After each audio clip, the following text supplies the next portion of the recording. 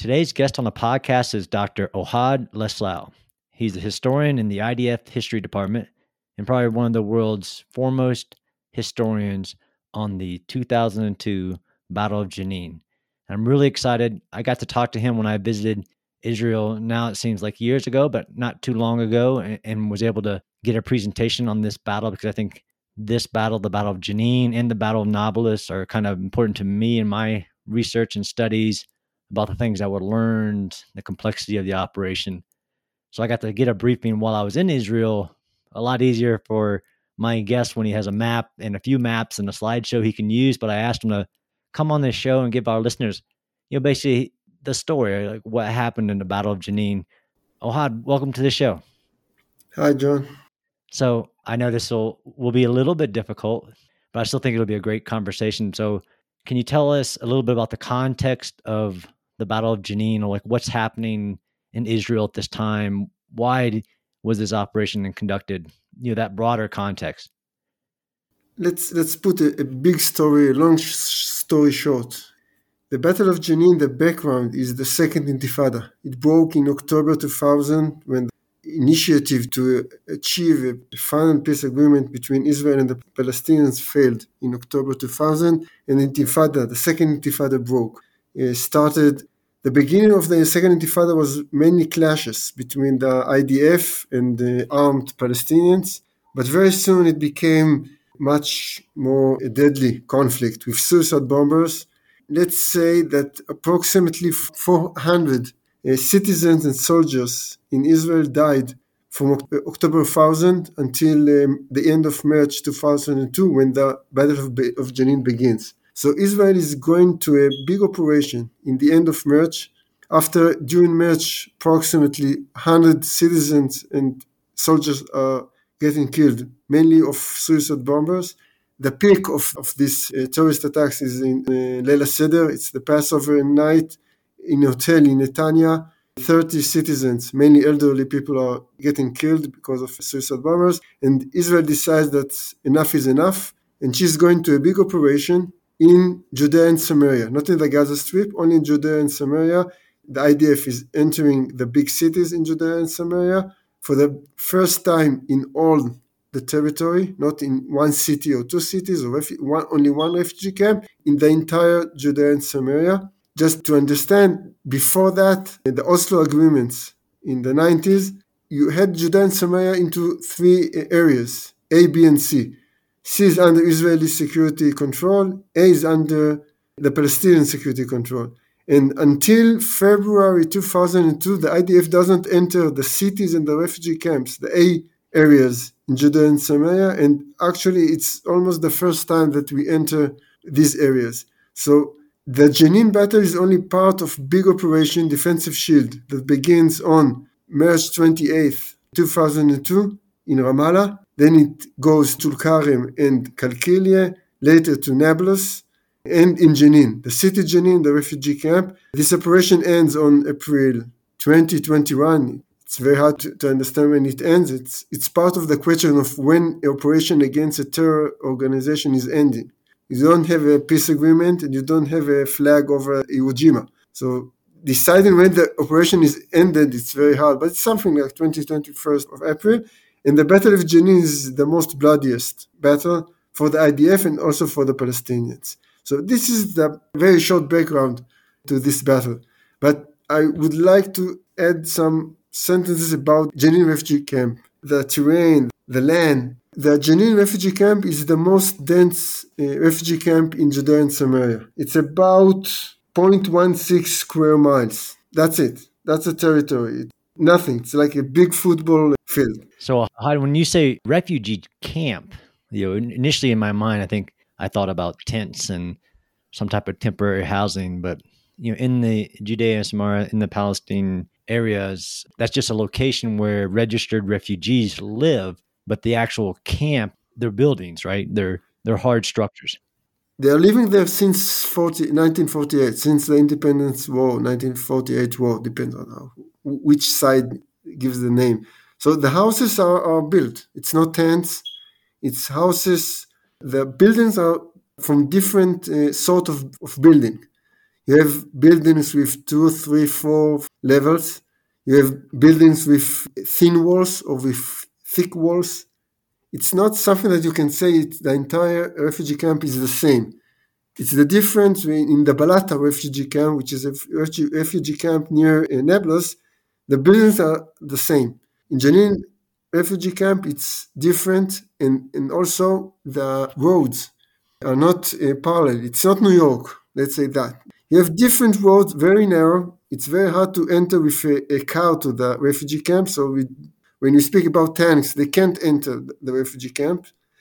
And the roads are some dead end, some get to some point and then goes to another point. The area is a chaos of buildings. Sure, what we call the unstructured urban area.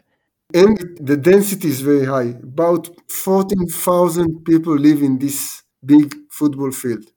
So it's like 14,000 people per square mile. Yeah, it's very hard to imagine how dense this refugee camp is. But just imagine 14,000 people in a football field. That's the way to think about it. And there's no road that you can split the refugee camp. You have to enter the entire block. So this is the refugee camp. As I said, it's from 1948. Most of the armed people in the refugee camp are from the Palestinian Jihad, the GAP, today we say in Hebrew, and from the Hamas. And there are also few from the Fatah, which is a part of the Palestinian Authority, but most of them are the Palestinian Jihad and Hamas, which are very radical organizations. Now, the Jenin refugee camp is very near the center of Israel. It's less than an hour drive from Haifa, let's say an hour and a half from Tel Aviv, and 2 hours from Jerusalem. From the Jenin refugee camp, we had, I think, like 10 suicide bombers that hit Israel. Another thing about the refugee camp, it's built on a hill. So most of the refugee camp is flat, but some of the refugee camp is on a hill. And it's also very close to the Jenin city. So the terrorists can run away or back and go to the Jenin city. So I will talk about it, how we planned the operation, but we had to find a way that they won't go to the Jenin city. How big is Jenin city, and what's the proximity? Is it just one street over? What's the connection between the... Jenin is a city. It's a different story. The IDF went into the Jenin city, but it's very hard to find the terrorists in the city than in the refugee camp. You don't want them to go to the city. You want to separate the two, and I will speak about it. So this is the refugee camp, very rough lines. Now, another fact that we must say about this battle is the IDF entered the refugee camp 3 weeks before the big battle. After a suicide bomber exploded in Jerusalem, the Golani Brigade entered the refugee camp. It didn't actually occupy it. It was more like a patrol during the night and during the day inside the refugee camp. The purpose of this operation was to show the terrorists that we are not afraid of entering the refugee camp. Again, it's the first time the IDF enters a refugee camp since the 90s. So we wanted to show the terrorists, and by the way, also to us, that we can enter a refugee camp without many casualties. And this operation had only one dead soldier during this operation. So we felt good about it. We have a self-confidence that we can fight in the refugee camps, but we forgot, or maybe we didn't pay attention, that also the enemy learned from this attack. Now we'll speak about it later, but it's not the first time they see the IDF under fire, and it's not the first time we enter the refugee camp. It's a fact that we must remember. So this is the background of battle, and I would like to move to March 28, when Israel decides to go to Operation Defensive Shield. We had plans for this operation. It wasn't a surprise. We knew that it will come. But we decided to send to the refugee camp not regular unit, but a reserve unit. Yeah, so for the Israeli military, you have active duty, regular army, and then you have a very large reserve force.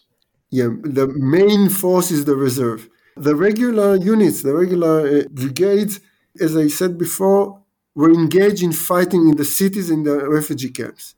The Golani Brigade, the paratroopers, the Nahal, they had the experience. The reserve units didn't have any experience fighting in a refugee camp, A reserve unit, it's actually soldiers that served most of them 3 years in the regular units, and then they serve, like you say, a month during a year in the reserve units, mainly 2 weeks training and 2 weeks in actual duty. So the experience they had was not enough, let's say, to fight in the refugee camp. So the decision was to send reserve brigade to the refugee camp, reserve brigade to the city of Jenin, but we knew we have a problem, that battalions are not experienced enough to fight in the refugee camp. So they decided to send 2 battalions from the brigade, and they added 1 battalion, which was a regular unit, which fought in the refugee camp before. So it was a mix of units. The brigade was a reserve brigade. 2 battalions were reserved, and 1 battalion was a regular battalion that already fought in the refugee camp. And that was a battalion from Golani Brigade? From the Golani Brigade, yes. Which had the experience, I may say, maybe had not the good experience, because it felt that it was a very easy mission, because last time they entered, it wasn't very hard. This was the infantry brigade, so we had, let's say, a company of tanks, between 8 to 10 tanks, not more, because, again, you can't enter the refugee camp with tanks. And, of course, D9s, engineering units with D9s. In the beginning, they had 2 or 3 D9s. D9 is the bulldozer, which I had the great pleasure to drive when I was last visiting. Basically an armorized, very big bulldozer. Yeah, it's sort of a monster. When you hear it, it's sort of a monster. And that's it. You had no artillery because civilians live in the refugee camp, and we don't want civilians to get hurt. The Air Force you don't use jets, only helicopters with missiles on targets that you spot with the enemy. And again, no artillery because of the citizens that live in the refugee camp. So the idea was to take this brigade to occupy, take a control of the refugee camp. What was the mission of the brigade? Was it to clear the camp of suicide bombers or? The target of the brigade was to clear the refugee camp from terrorists and terrorist infrastructure. The idea was to catch the terrorists and the suicide laboratories. That was the mission. The operational concept of the brigade was to first encircle the refugee camp, not to let them run away to the city like they did when the Golani Brigade entered the refugee camp. All the terrorists, after a few shots, went to the city. So the idea was to encircle the refugee camp, and they had the Israeli Navy SEALs. It's not Navy SEALs, but the Israeli Navy SEALs, a few teams with snipers. They put them in the border between the city and the refugee camp in order to prevent the terrorists entering the city. Then 1 battalion mission was to encircle the refugee camp, and then 2 battalions, the regular and the reserved, to enter the refugee camps from the upper hill. Like I said, the refugee camps on a flat place. 1 regular battalion was to enter the refugee camp from the hill, from the high ground to the low ground, and then another battalion from the other opposite of the refugee camp. It's an attack from 2 different places. Got it. So 1 battalion is isolating the objective, so make sure that nobody can go to the big city, and then 1 battalion each entering from different sides.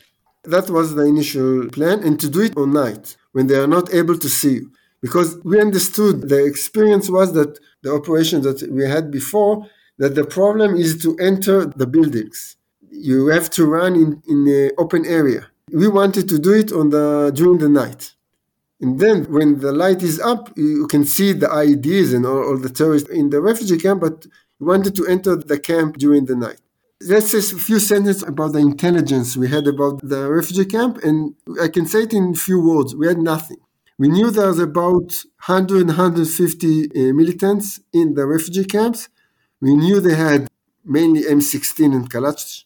We knew they prepared IEDs, but we didn't know how much and where. So the intelligence was very general. What was the civilian situation? Did you evacuate all the civilians beforehand? Now, they knew we were coming, but we didn't have enough intelligence what is the situation inside the refugee camp, if they are citizens or not. It wasn't a fact that we tried to find out. During the battle, we understood that most of the civilians left the refugee camp before the battle started. But we didn't know exactly what's going on. We mainly didn't know what the militants are preparing. Now, they knew, again, the IDF tactics before. They had the experience, so they made a lot of IEDs, something like more than 1,000 IEDs in this very, very narrow and small place.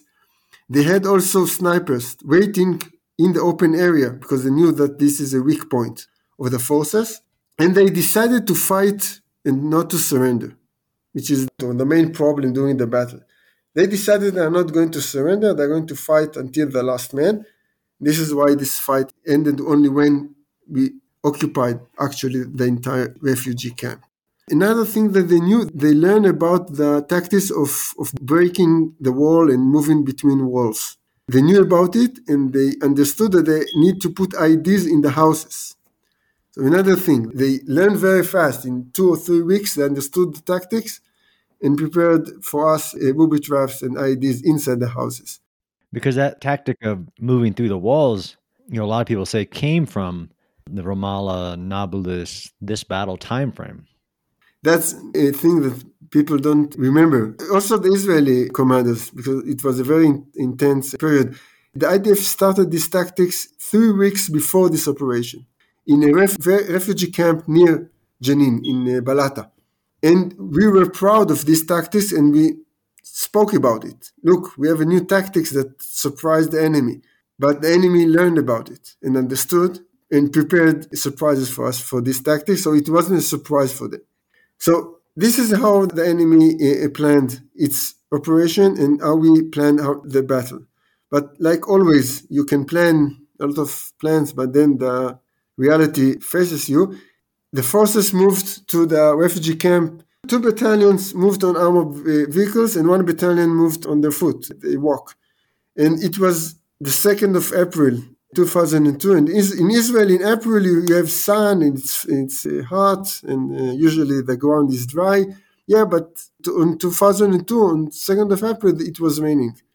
And of course, the troops got stuck in the mud and also the vehicles, and they got to the suburbs of the refugee camp in first light. So the beginning of the battle was not as planned. The Navy SEALs that entered in the last dark hour, had to fight in order to enter the houses they wanted to enter. And the forces, the 2 battalions, had to move in the open area south of the refugee camp in light.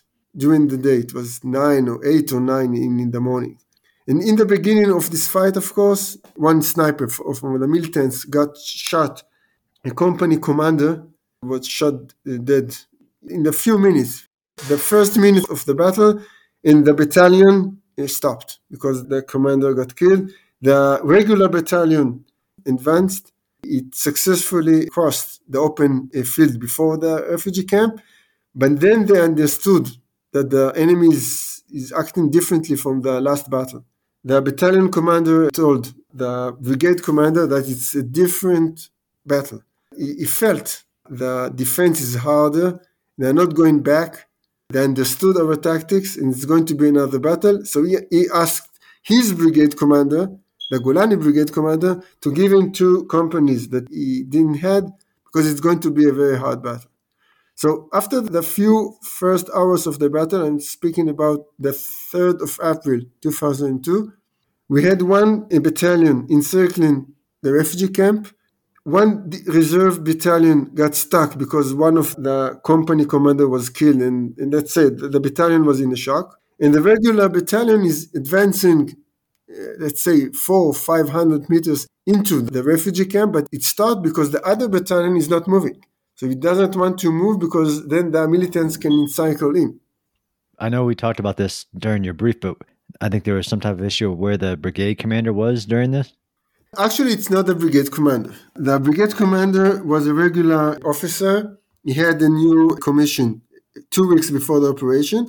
Nobody placed a new commander, so the deputy commander became the brigade commander. He was also from a reserved officer. And he placed the headquarters, the brigade headquarters, let's say 2 kilometers from the refugee camp, and he decided not to join the forces because he was afraid of friendly fire, because so many forces in such a small area.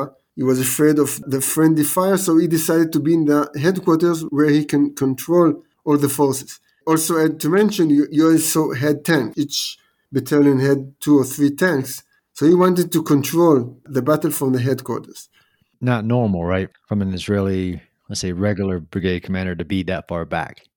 No, that was the main criticism against him, but mainly from the regular battalion commander. He told you that you can't understand the battlefield if you don't enter it. But his main concern was the friendly fire, and then he decided to be far away from the battlefield. It was hard for him to understand what's going on.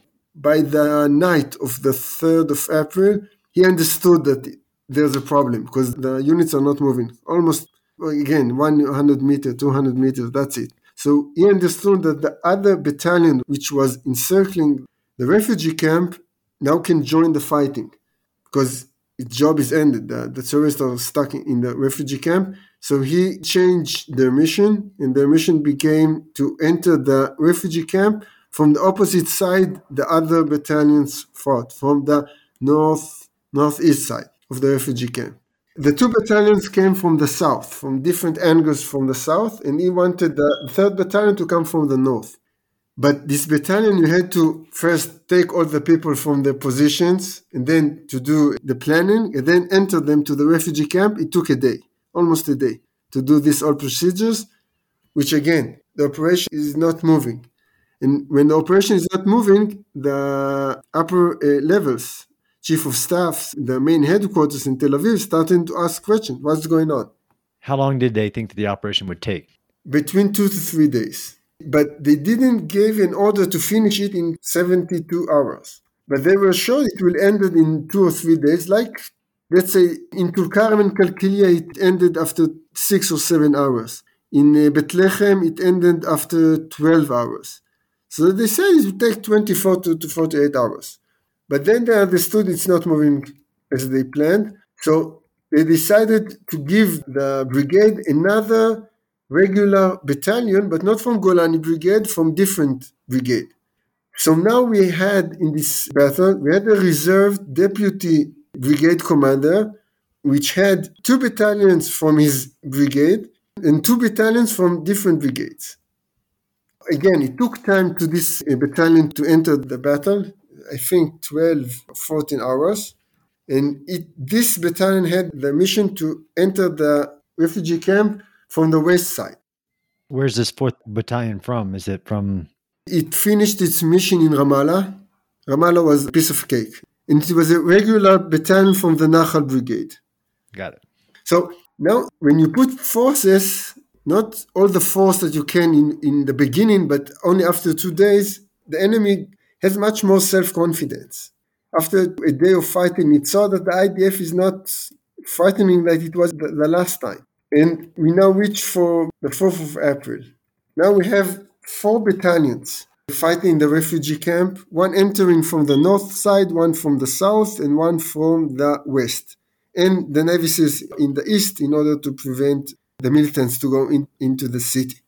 But this is my interpretation of the situation. The militants were very self-confident. They killed, until now, I think between 4 or 5 soldiers. They saw that the IDF is not moving very fast. They saw that they can defend the refugee camp. And since then, the movement is very, very slow. Let's say between 20 to 30 meters each battalion is moving during the day. Because of the IEDs, which were everywhere. If I could show the pictures, IEDs were everywhere. They were not able to move during the night because they couldn't see the IEDs. So they had to move only during the day. Now, the regular units moved much more faster than the reserve units, of course. You can understand why. But they also had new ideas. For example, the battalion from the Golani Brigade understood that it has to create a logistic road, an easy way to evacuate wounded and to give supplies to the forces. Because until the second day, each movement was walking. So half of the force was only to bring logistic in and to take out wounded soldiers.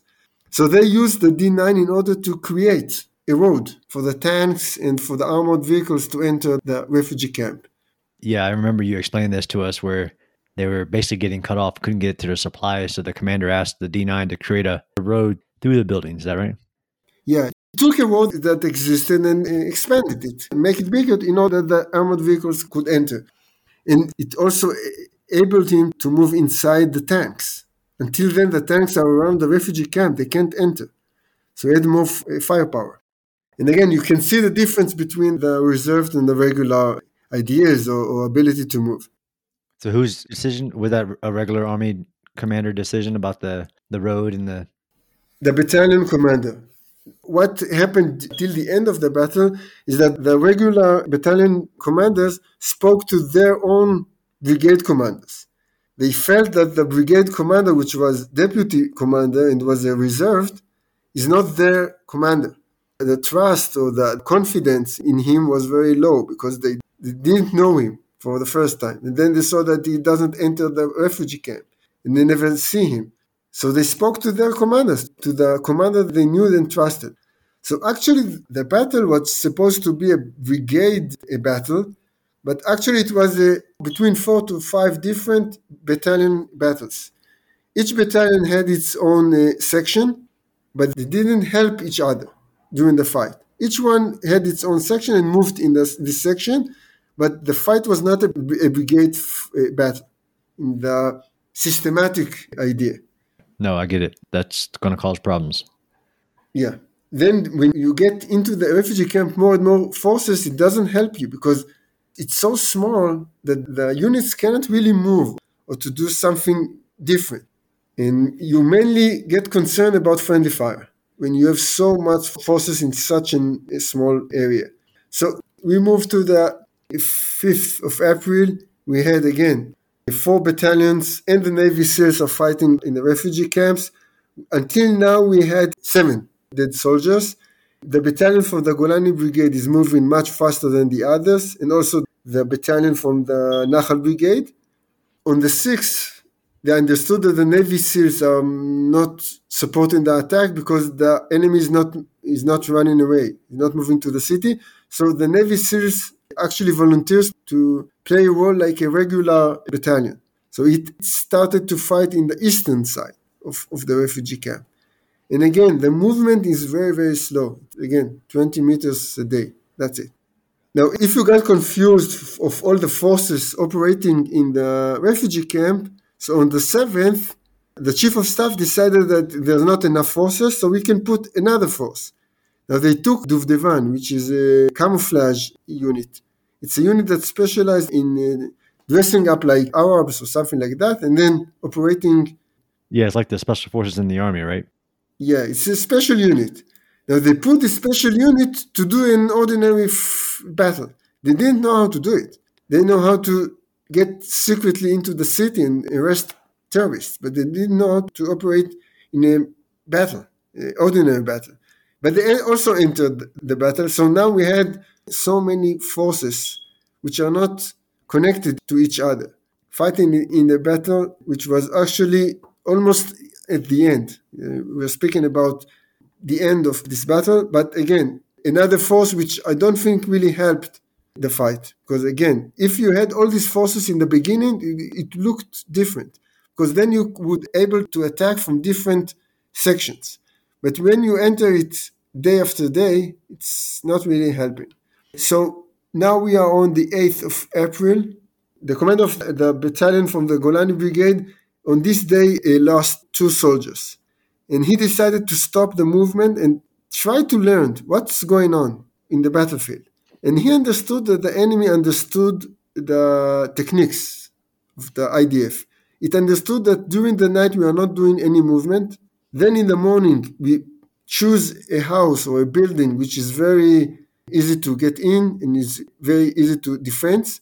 Then we enter this building and maybe another building, and that's it. So during the night, the enemy actually booby-trapped the houses that he understood we are going to enter during the day and placed snipers around these houses and just waited for us. That was his lesson from that day that he lost 2 soldiers. And then he decided that this battalion is not moving anymore. He lost 5 soldiers during this 5 days of fighting, he decided that the soldiers are not moving by foot, they're only moving with armed vehicles. And the D9 will clear the way for the armored vehicles. Now, on that night, all the battalion commanders met in the brigade headquarters. The order from the general chief of staff was to finish this battle the day after. Now, why? It's the obvious question, because let's say the Americans are asking to end this operation. Now, Israel battles are always, we have what we call the timer. We understand that when we begin a battle or an operation or a war, it depends, the international time will start to tickle, and they will say to us when to stop. And on the 8th or 9th in April, it was very, very understood that we need to finish this operation or this battle. So the order was to finish the next day the battle. It was something like 20 or 30 square kilometers only. The enemy was in 10 or 20 buildings. That was the end, almost the end of the battle. And again, they meet in the headquarters, in the brigade headquarters, and the regular battalion commander is telling the commanders what he understood from that day of fighting, that you cannot enter houses. They understood that. But again, I don't know if they were tired or they had no option or something like that. They said, okay, but they didn't really learn the lesson he learned. The next day, one of the battalion, of the reserve battalion, had to move to the next line of buildings in order, it was almost to finish the battle. That day was also the Israeli Holocaust Memorial Day. So you have to understand the emotions in the Israeli society, in the IDF also.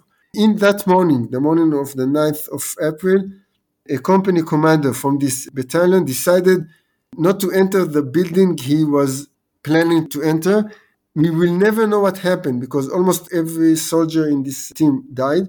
Some say that he saw booby traps in this house and he decided not to enter this house but another house in this alley. 18 soldiers went after him into this alley, and they didn't understand that this alley was in a low place and it was surrounded by buildings. And the enemy probably understood we are going to move there and prepared booby traps and IEDs and snipers, and a battle began over this alley. During this battle, 13 soldiers died. Most of them, nobody understood where the soldiers are because they were sure he was in the building that he was supposed to enter. So the rescue forces went to this building and then they got stuck in the alley again. So on that day, 13 soldiers died from the reserved battalion. Yeah, did they call it the bathtub or something? The bathtub, yeah, because it looked like a bathtub. They got stuck in the lower place and the militants were in the higher place. They also were able to catch 3 bodies of the soldiers. Now you have to understand that in Israel, if they catch, even if it's a body of a soldier, this is a real success. So the all IDF, or all the forces in Jenin were focusing on finding these bodies. After 6 hours, they were able to find it in a building near this alley. But the interesting thing is that what happened during this, because the battle itself in this alley was very micro tactics, what happened over there. But the rumors, it's the first time the IDF saw what's going on in the internet. Because it didn't let the news go out, again, because they had 3 bodies lost and we wanted to find them, the rumors started during this day. Now it's the Holocaust Memorial Day. Everybody is not in a real good mood. And then the rumors started. There was a rumor that the chief of staff was killed. Then there was a rumor that entire Navy SEALs was killed. Then the defense... A lot of rumors. The IDF wasn't able to cope with that because they never saw it on the internet. It was 2002. So the actually number, the 13 soldiers that died in that day, and the rumors created a very bad atmosphere in the Israeli society. After the operation was very, very successful. During the entire operation, Defensive Shield, I think only between 4 or 5 soldiers died. Not in Jenin. 4 soldiers. And in one day in Jenin, you had 13 soldiers getting killed. After this incident, the chief of staff decided that enough is enough again. He ordered that they will use only D9s in the movement, like the battalion commander said the night before. And actually, the fighting ended 2 days after, in the 11th of April. The entire refugee camp was in the hands of the IDF. The big story of this battle is the media story. I won't enter it because it's not, I don't think it's what interesting us. The rumors about the massacre that wasn't there. Even the UN checked the number of people who died during the battle, 52 from the Arab side. Most of them are militants during the battle. Most of the civilians left the refugee camp. We understood it after 3 or 4 days because the soldiers reported they enter a house and the house is empty. And even after that, we didn't use artillery or jets, real bombs during the battle because we were afraid of hitting civilians. Well, like you said, there's a lot of lessons. So there wasn't media with the IDF during the operation, right? No. When this battle began, they decided not to let media enter the refugee camp because of the IEDs. Again, more than 1,000 IEDs in this area. So they wanted to protect the reporters. Later, they didn't understood what's going on exactly in the refugee camp. And when you hear the stories about the massacre, you first want to understand what's going on. And they really were afraid of the reporters entering the refugee camp. And when the battle ended, they let a pool of reporters enter the refugee camp, and everybody saw it. There's no massacre, less than 50 bodies in the area. But it was too late. When the rumor is going out, it's very hard to fight it. Until now in Israel, there's a judicial procedure against people who say that there was a massacre. But again, 52 Palestinians got killed in this battle. Most of them, we have the names, militants. So the massacre wasn't there. It's very easy to show it. Yeah, I know a lot of work's been done, but the lesson is definitely there about the rumor control for sure. Yeah, and you have to be very fast. And my lesson is that you need to speak with the forces inside the battlefield. They know the best what's going on, not the intelligence and not the commander in the headquarters. Yeah, that mixture of troops really prevented that sharing of knowledge too, right? They never worked together. That trust to share information like that, it seemed like to be complicating it. Yeah, first you need to ask the question. You need to ask the battalion commander, how many bodies do you see in the... Like you ask him how many citizens you see. Ask him the right question and he can tell you. He's in the refugee camp. Now, the Golani Brigade commander and other brigade commanders entered the refugee camp. But again, they were not responsible to the media, to the spokesman. But if you ask the right questions, the soldiers in the battlefield, they can tell you. They had time during the night to talk about it. But nobody asked this question. Like they only asked the question about the citizens very late during the battlefield. What other big lessons? I know that the bathtub or the courtyard ambush seems to be a very big lesson in awareness of being in an ambush like that and keep sending soldiers into the ambush. But are there other big lessons that you take from the Battle of Jenin? I would say another lesson about the bathtub. When you try to rescue soldiers, first you have to take care of the security. First find where the militants are. Then do the rescue operation. I know that psychological is very hard, but I think it's another case of what's going on when you run into the battlefield to take the wounded out and you don't think about the enemy. So again, it's unfortunately, another example, but again and again, you have to remember first, find the enemy, kill him, and then take care of the wounded. It happens to us a lot of time. Now, my lesson from this battle. First, the enemy learns, and he learns fast. You cannot think that he doesn't learn like you. This is a great example, unfortunately. The IDF did the same plan the Golani Brigade did 3 weeks before. And it's stupidity to do the same thing again and again and to think that the other side won't learn. So if you enter the same enemy in the same area, you have to do something different. Something different. This is the first lesson. Second, when you succeed in a battle, it might do problems to the next battle. I think that the battalion from the Golani Brigade was very self-confident and it transferred it to the reserved forces also. That it's not a big problem, they will run away, it will be a piece of cake. So if you succeed in one battle, don't think it will happen in the next battle. You have to be concerned of the things. And the main lesson is that if you have the forces, put them in the beginning. It's not like a marathon that you need to spare your strength to the end. If the IDF was putting all the forces in the beginning, like I said, I think it would look totally different results. In the last conclusion I had from this case that I studied is that before the battle, usually you have plans. Let's say the IDF, not like the US military, the IDF knows where it's going to fight. We have Judea and Samaria, we have the Gaza Strips, we have Lebanon, we have Syria. It's very easy. We are not going to fight in the North Pole or in Ukraine or in the jungles. So we have plans. We know where the forces will go.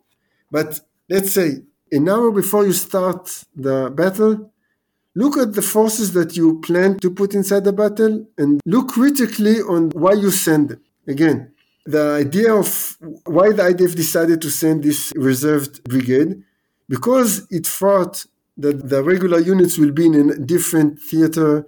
It thought that this brigade was prepared. But if we had, let's say, a day before the battle began, we understood that there's no brigade commander. We have some regular battalions free. We can use them. Maybe the decision was different to send a regular brigade to the refugee camp. But because we were so stuck with the plan, the master plan, we didn't think of the new situation that evolved, that we don't have a commander of this brigade.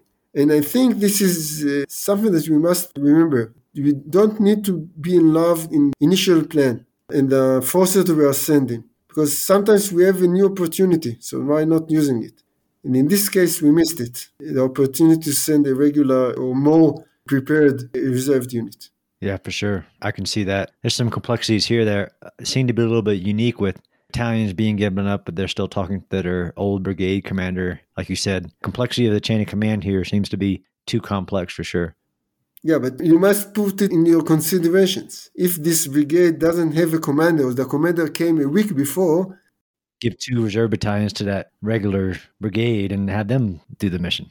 Yeah, then you have regular brigade commander controlling, because in the end he had so many units. I really feel sorry for him because he wasn't able to control this battle. He wasn't ready for that. Yeah, especially against that small density of terrain, like you said, the complexity of that, coordinating friendly forces in a football field and having 4+ battalions converging. That span of control is complex. Yeah, and more forces don't help you. Sometimes you can say, I have enough forces, just let me control them. That's the main mission I have. Right. Did he ever move up from the headquarters up to the battlefield? Did he do that quickly? No, we never entered the battlefield. No, one time, almost in the end. Well, Ahad, this has been amazing, and I learned a lot that I thought I knew, but I didn't know. I think this will be a great addition to the podcast series about this very unique, to say it was dense is an understatement, dense urban battle. I really appreciate your time. Yeah, thank you very much. I hope it will help other people to be prepared for a dense. For sure. Well, thanks again, Ohad. Yeah, okay. Good day, Anna.